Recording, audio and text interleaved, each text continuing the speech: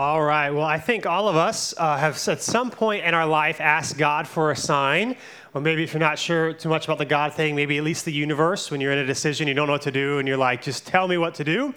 My wife, Christina, did this a couple times when we were dating. In response to me, one time was after she broke up with me. She went on this week-long missions trip thing, and she prayed, God, if I'm supposed to be with him, when I come back, have Dylan be the one that picks me up from the airport. Now, just for some context to let you know, I didn't pick her up from the airport because that would be very, very weird. And part of it was we were in college at UNC Wilmington, and so they have a very tiny airport. I mean, 3 or 4 gates. I mean, it's tiny. And so she broke up with me. All of our friends knew it. Her little mission trip people knew it. Imagine little old me telling the person she said to come pick her up, I say, no, I'm coming, and I'm there. They would think that's a stalker, right? So I didn't do that. Later, when we were talking about getting married, one day she was driving home from the Raleigh area back to Wilmington, and so she was on 40, and she was praying, God, if I'm supposed to marry him, would you let me know, if this is the good thing or not? Give me a sign. And as she's praying, she looks up out of her dashboard, or the front of her car, whatever that thing's called, and she sees a massive sign. You've undoubtedly seen this if you've paid attention to it on 540 or on 40 on the way to Wilmington. She's praying, should we be together? And she looks up and she sees this big yellow sign with red letters that says Dodson Pest Control. Dodson is my last name, if you're not familiar. And so she's like, does this mean yes because it says Dodson, or does this mean no because if I marry him, this is what marriage will be like, right? And so she didn't know, but she asked for a sign. Now, if you know anything about signs in the Bible, you know that they can be quite confusing, particularly signs about the end of the world when Jesus is going to return and what that all is going to look like. Well, today, as we continue through the Gospel of Mark, we are going to read a passage where Jesus is talking about such things. And he's talking about the signs, or people are asking him the signs to come by which they're going to know these things are going to happen. And like I said, if you know anything about this stuff, it can be really confusing. And so I have a graphic just to show you guys where we're going this morning really quickly. I'm just kidding. We're not going to do this. Some of you are like, what? So this is, maybe you are familiar with these sorts of things. What happens is people will take different passages of the Bible and they'll try to predict where we are in the timeline with Jesus coming back here, and here's what's happening this time, and then here's what's happening there. And so you have all these graphs trying to figure out when God's going to return and when's everything going to be made new. Now, I just say that, and I share this, but depending on your church background, you might be have some familiarity with stuff like this. Just to say, as we get ready to read Mark 13 this morning, I don't think this is what Jesus meant for us. We can try to do this. We can try to figure out where we are, where God is, the timeline of what's going to happen and how it all ends. But I would submit to us this morning that this is not the point of the Bible. And so today, my goal, really this week and next week, I'll say this, is not to get lost in the weeds. However, there really is no other way to explain what is happening in this text in Mark 13 other than to try to explain what Jesus means by all of it. And so today and next week, it's kind of feel like it's like summer school, okay? You got to track with me for a little bit. You will be confused. But I still think God has something good for us to learn this morning, okay? So it's going to require a little bit of work. It's going to be a little bit of a different vibe this week and next week, trying to explain what's going on. But that being said, as we continue our study through the Gospel of Mark, here's the question we're looking at this morning, and that is, how should we prepare for the end of the world? How should we prepare for the end of the world? And this is not like a bait and switch thing. This is literally what we're actually looking at this morning. This is literally the question that the disciples are going to ask Jesus. How should we prepare for the end of the world? And so today we'll be in Mark chapter 13. If you have a Bible, excuse me, you can go ahead and flip there. If not, there's a black one that you can read. And if you don't own one, you can take one of those black ones home. It is our gift to you. Again, we are in what's called Passion Week. The Gospel of Mark focuses 1/3 of his entire gospel on the last week of Jesus' life. And so we've been on Tuesday for a while now, and he's had a lot of debates with various religious leaders. Last week, if you were here, he then takes some time to do some teaching on his own. And now he's going to be leaving the temple with his disciples, and this is what it says. Mark chapter 13, starting in verse 1, it says this. As he, which is Jesus, was going out of the temple, one of his disciples said to him, "Teacher, look, what massive stones, what impressive buildings." Jesus said to him, Do you see these great buildings? Not one stone will be left upon another. All will be thrown down. And so what's happening here is Jesus is leaving the temple physically, but it's also symbolically, this is the last time that Jesus will be in the temple in Jerusalem ever. And so he's leaving. And the disciples are marveling at how massive this temple actually is. In fact, for the majority of people, the temple in Jerusalem will be the most impressive structure you will ever see in your entire life. You had this gold dome top in the middle of it. You had stones, You had these stones that were multiple tons in weight that you would have a hard time understanding how they even got it up there and how they constructed it the way that they did. It was absolutely amazing and beautiful and huge. You also have to remember that none of Jesus' disciples were originally from Jerusalem, so it's not like they saw the temple all that often, and it was really a sight to see. In fact, at this point, the temple had been under construction for about 50 years because Herod, who was in charge of the Roman Empire in that section about 50 years prior, decided to expand the temple because, again, although it was a religious thing for the Jewish people, it was also economic, political. It was quite the tourist attraction. And so he's making it even bigger to bring in more wealth into the region. And so it is strikingly massive and big and probably in some ways breathtaking. So the disciples are marveling at this. As they're talking about it, Jesus is like, oh yeah, by the way, it's going to be destroyed. The question is, how? And it's quite the claim. I mean, it would be like us if you were to go to Washington, D.C. and check out the White House and the Washington Mall and seeing all of the monuments and all that sort of thing. And as you're leaving, somebody saying who you really trusted, who seems to be right on everything and has done some pretty powerful stuff. It's like, oh, by the way, it's all going to be destroyed. Like you would be freaking out. Right? That's what's happening here. Not that maybe the White House necessarily is as beautiful as the temple would have been, but in terms of what it represents, right? That if someone were to tell you Washington, D.C. is going to be destroyed, you and I would be like, man, life as we know it is over. Right? Something bad is going to happen. And this is what they were thinking, no doubt, when they hear Jesus say this. And so he says this in verse 3, if we keep reading. It says, while he was sitting on the Mount of Olives, again, this is Jesus, across from the temple, as is after they left, Peter, James, John, and Andrew, which were four of his disciples, asked him privately, tell us, when will these things happen? And what will be the sign when all these things are about to be accomplished? Right? How do we know what you said, like when it's actually going to go down, when the temple is going to be destroyed? What's going to be the sign? How are we going to know that it's actually going to happen? Now, again, it's just worth pointing out here that the Mount of Olives rose about 300 feet above Jerusalem. It was separated by a pretty big valley, but if you're on the Mount of Olives, you can actually see over the wall or the temple walls. Now, granted, you're kind of far away, so you can't really see all that's going on, but you can see over the walls into the temple. It's this massive structure, and they're asking, hey, when is this actually going to go down? Now, again, the location here is significant. There's no doubt that Mark tells us they're at the Mount of Olives because according to Zechariah chapter 14, it was an Old Testament book, the Mount of Olives is the place where God declares the capture and destruction of Jerusalem, which will usher in the day of the Lord.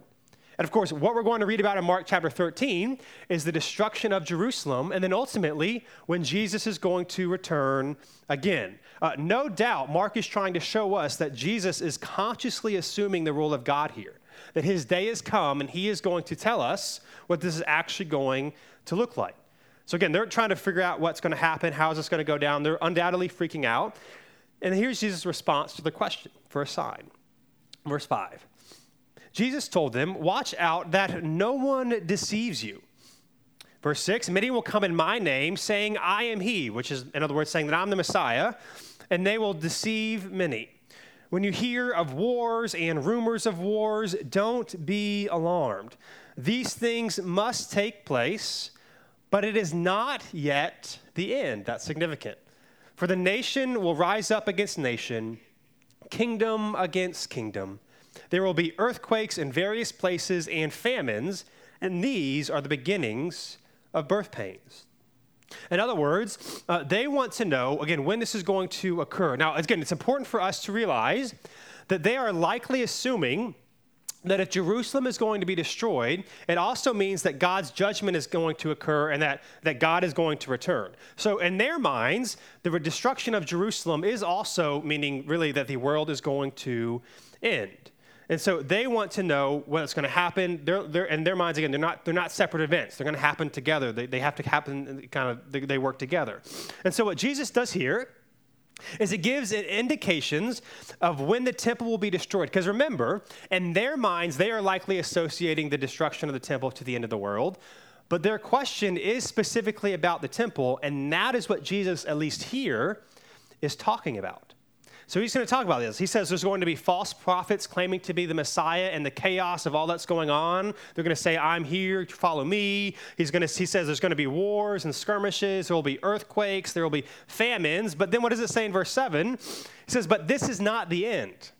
And so what's hard, one of the difficult things about what we're going to be reading here this morning is not only is it confusing, but it also maybe has a certain emotional ties for some of us, depending on your church tradition. And so we can read what Jesus is saying here, import it to the end of the world stuff, when that's not what's happening. Here he's saying all these bad things are happening. It's not that the end of the world is coming. He's saying that the destruction of the temple is coming. And of course, historically, we know this happened. This conversation's happening around the 30s AD. The temple was actually destroyed in 70 AD. And what happened a couple of decades after Jesus, there was a lot of tensions between various Jewish sects and the Roman Empire. And so there was lots of different skirmishes and wars.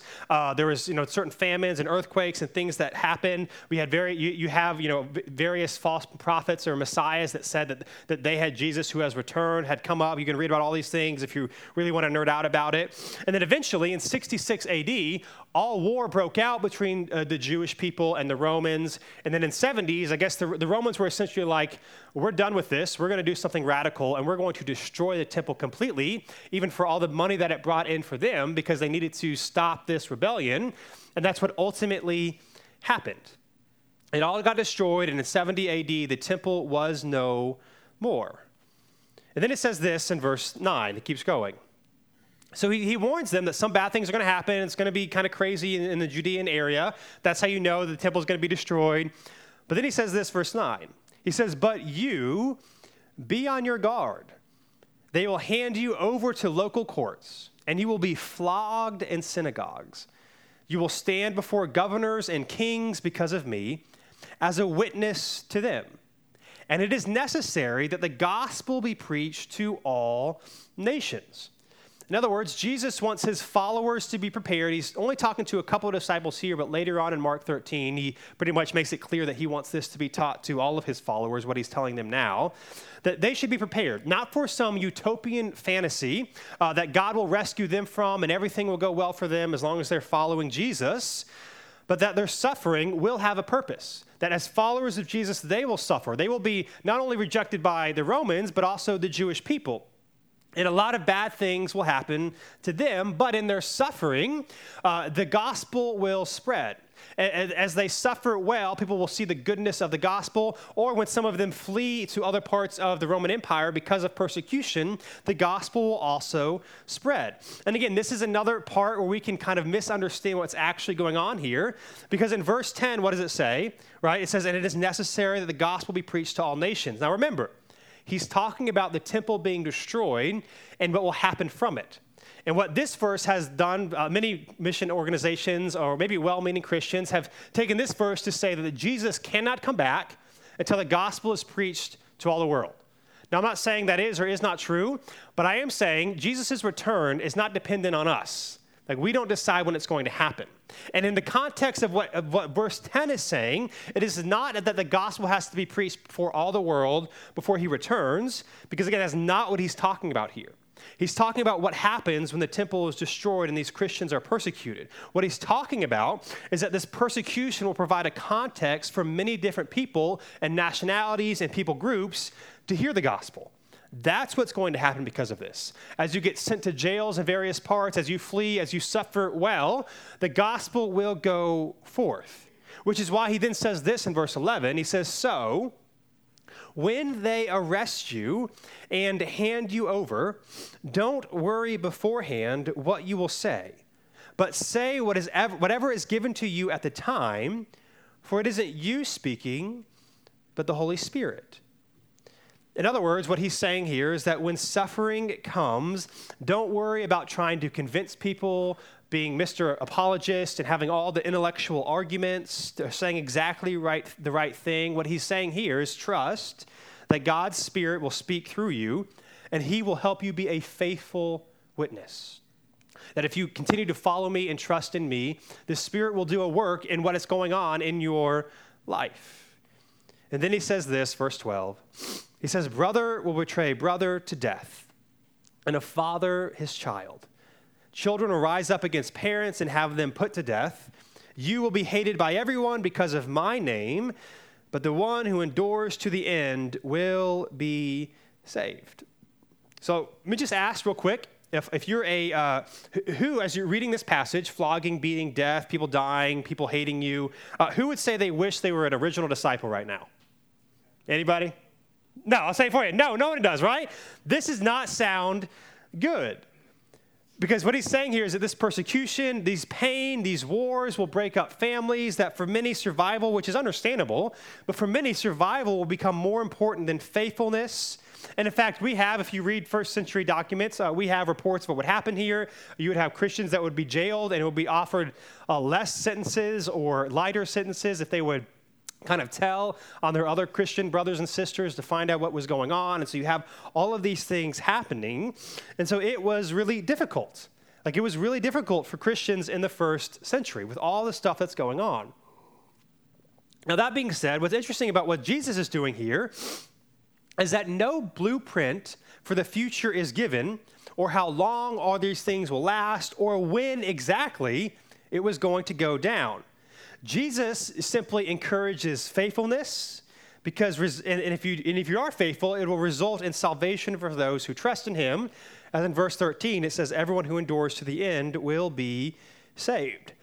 In other words, he's not focused on, let me give you the sign of when exactly so you know how to be prepared. What he's saying, the best way to be prepared is to simply trust and to follow me. And so again, another question for us as we read this, if you were a disciple, would you fear the future?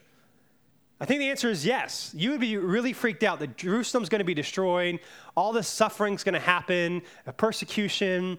And so even in the midst of the confusion of all that's going on here, I think there's two things that we can at least take from what's going on here. Here's the first one, that believers are not promised a pain-free future. Even if some of these things are confusing, and what we're going to read in a second is even more confusing, what we're seeing here is that believers are not promised a pain-free future. In fact, many times in Scripture, we're actually told the opposite, that following Jesus will be difficult for you. And part of that could be persecution, part of that because fleeing from sin is hard. Trying to honor and love people over your own desires is not always the easiest thing to do in the moment. It can be difficult to follow Jesus. And so really this presents a weird dichotomy, though, because at the same time, being wise and following the Lord should result in better results overall. In fact, we have books of the Bible like Proverbs that talk about that. The book of Proverbs, they're not promises, but they're basically saying if you do these things, your chances of these things happening are greater.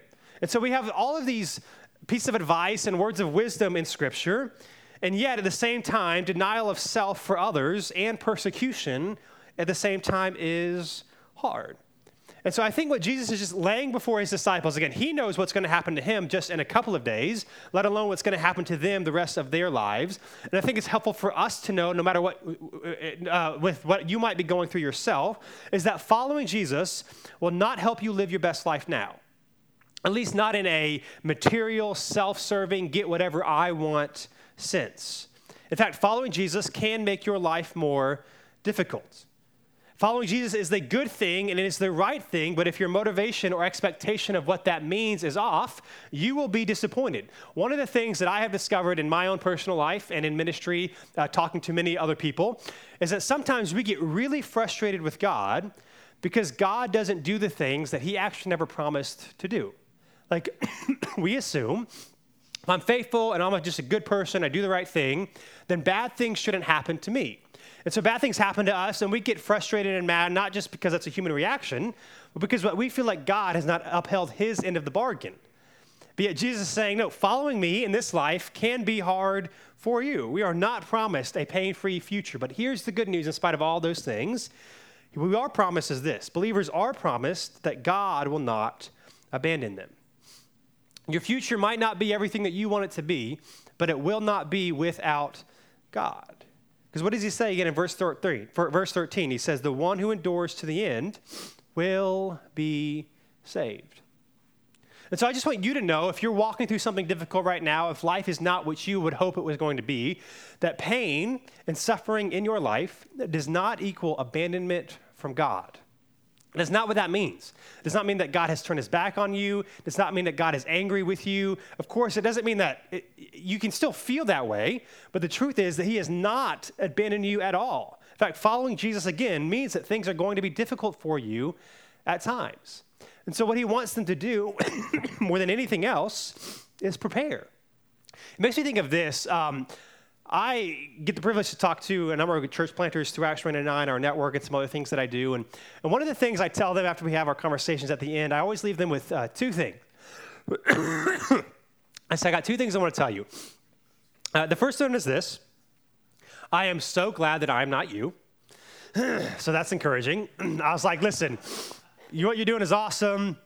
You'll see God move in a lot of different ways.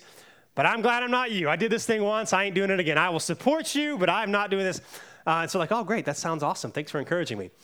But here's the second thing I tell them, and I think it goes with God not abandoning this. Here's what I say. I say at the same time, what you need to remember is that those people who do what most people don't will see God move in ways that most people won't. People that do what most people don't will see God move in ways that most people won't. Now, hear me. This is not applicable to only full-time vocational pastoral ministry. This is applicable to anybody in any season of life and vocation and job and school situation and whatever.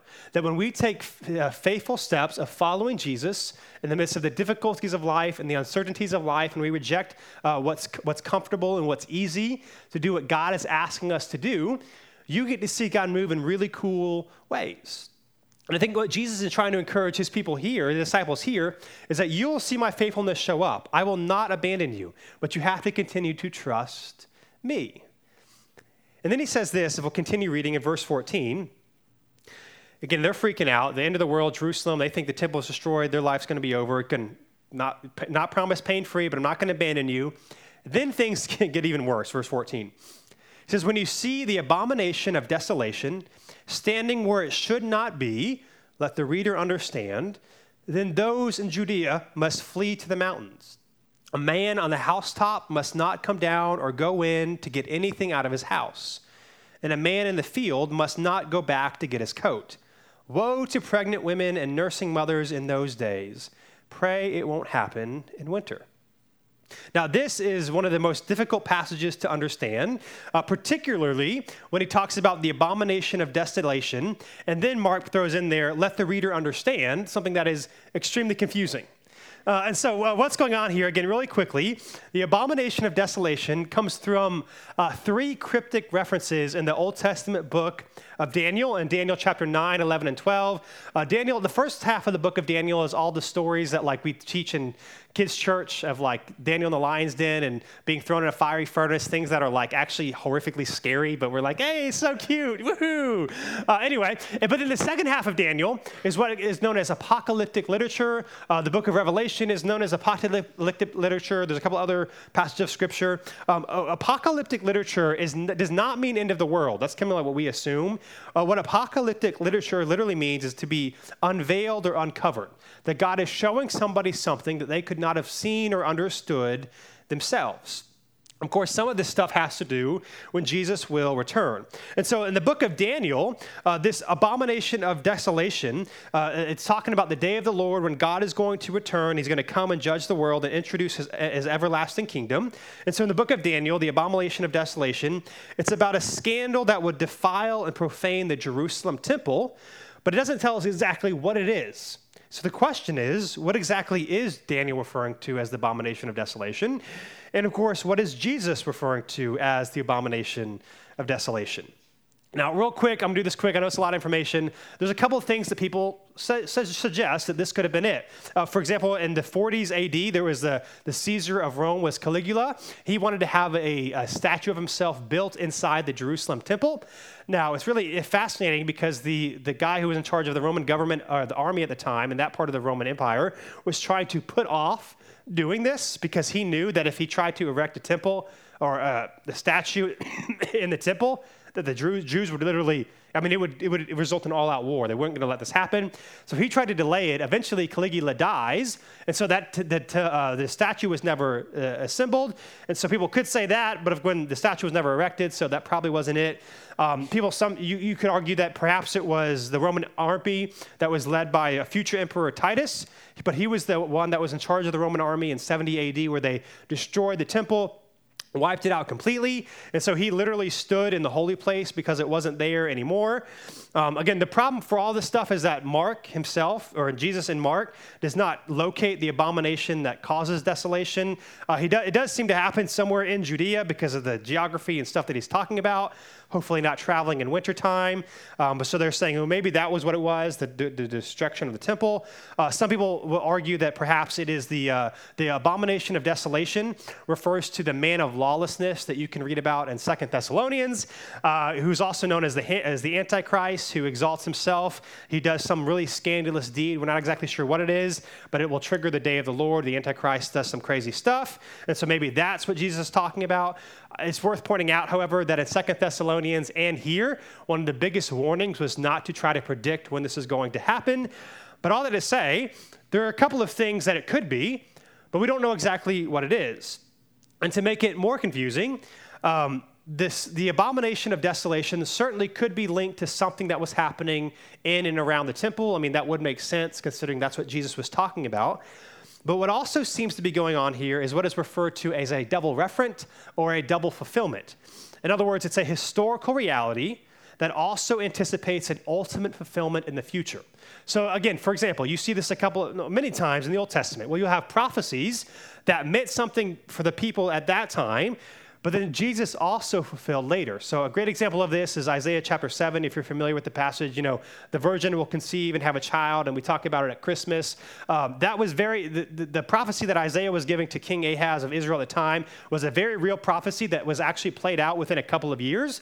But at the same time, the New Testament writers later on looked back and said, no, Jesus even fulfilled it even more. And so what seems to be happening here is that Jesus is using the destruction of the temple to now also talk about the future when he will return. And so if you're not confused yet, just a little bit more, verse 19, it says this: for those will be days of tribulation. And this is where he's switching to talk about the future. The kind that hasn't been from the beginning of creation until now and never will be again. If the Lord had not cut short those days, no one would be saved. But he cut those days short for the sake of the elect, whom he chose. Now, when it says those days, this was a term in Jewish literature for the end of time. So it's very obvious here. He's using the destruction of the temple to also now talk about when he is going to return for the actual end of the world, right? The end of time before Christ's return will be difficult. That's what he's saying here.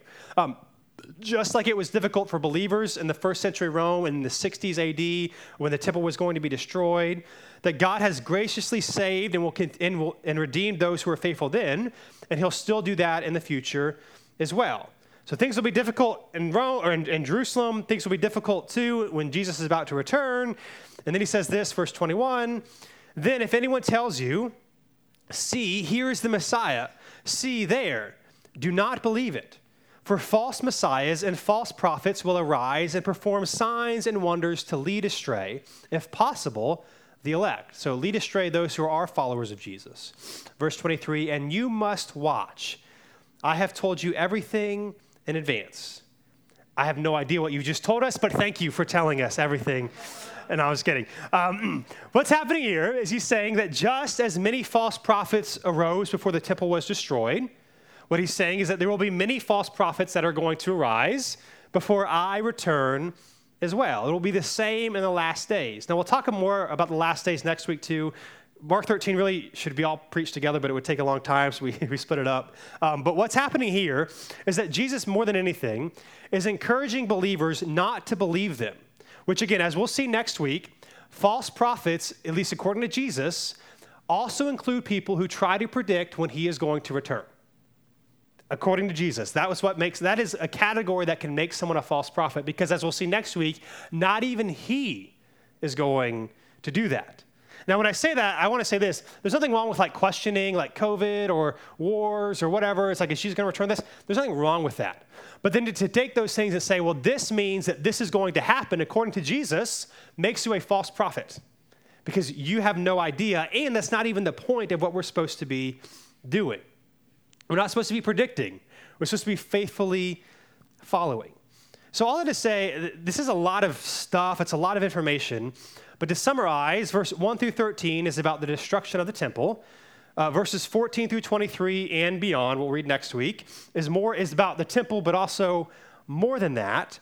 But I think if we could sum up what Jesus is saying here, as we think about the end of the world, or we think about the end of our world. It's like when things are going on in our life and it seems really difficult and we don't know how we're going to make it through. I think what he would encourage us to do is to fight against false hopes, to not trust and believe things that can't do for us that we think they can do. So we want to fight against these false hopes. And so what this means for us is that when life is hard, when things are confusing, when we want to make sense of life to find clear answers and we try to do these different things, this is, by the way, why conspiracy theories exist, because it's really hard for us to not be able to make sense of things. And so we try to latch on to anything that will make something confusing make sense. The questions for us then, however, is what are the false hopes in my life? Like if you think about yourself right now and the difficulties that you're facing and the questions that you have, what are the things that you seem to turn to try to do for you what you want them to, what they can't actually do for you, but they make you feel good? Now, I want to be clear here. There's nothing wrong with having things that help us in times of need. The question is, can these things actually do for us what we think they're going to do for us? Can that hobby, can our political party, can that pill, can that screen actually ultimately do for us what we want? Or is it a temporary fix or solution for our anxiety and our fear? Are we going to fight against these lesser things that can't be for us what we want them to be?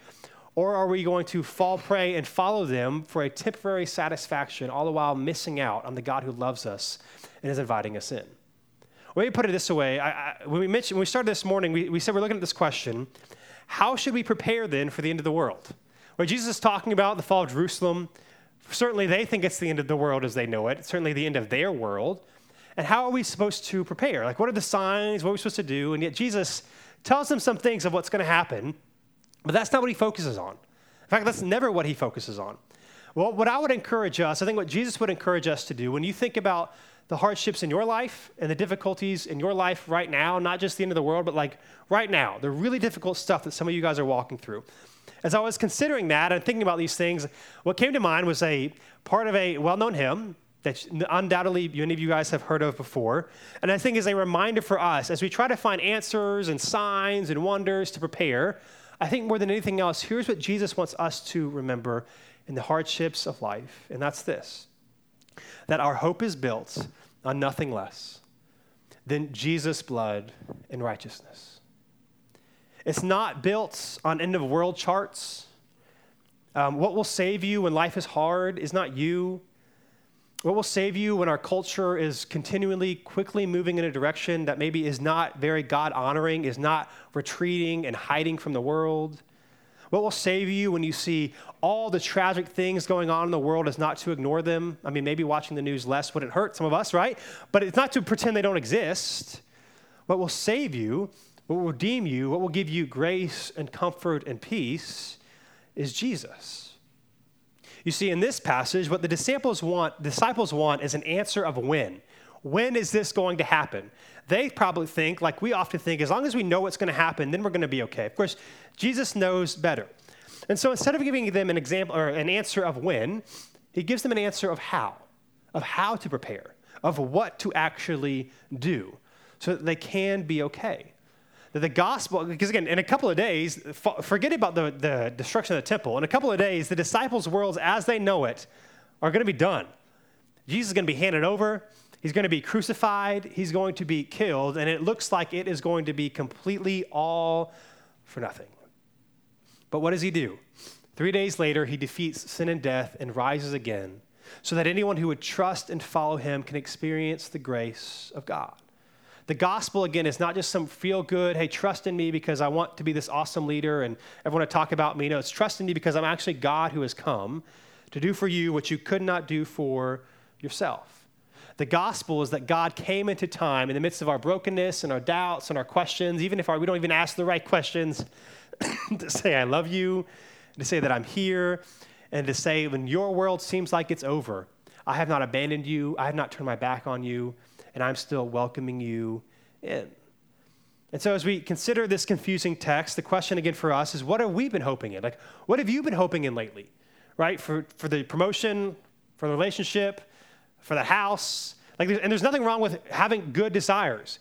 But are we hoping that these things are going to be the ultimate fulfillment for us? Or do we actually have a proper perspective?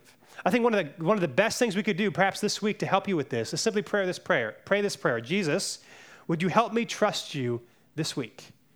Would you help me experience the hope that you offer? Because it's not found in me. It's not found in me trying harder. It's not found in me getting that job or getting that relationship or moving to that place or having everything work out the way that I want it. Hope is ultimately found in you, and you're offering it to me. Again, Jesus teaches all these things knowing exactly what is going to happen. That in about 72 hours, he is going to die a horrific death to give his life as a ransom for many. For the same disciples who are often questioning Jesus, often trying to use Jesus for their own ends and their own means, they are going to see and experience what it looks like for Jesus to fully lay down his life for them. And that is what he's offering us as well.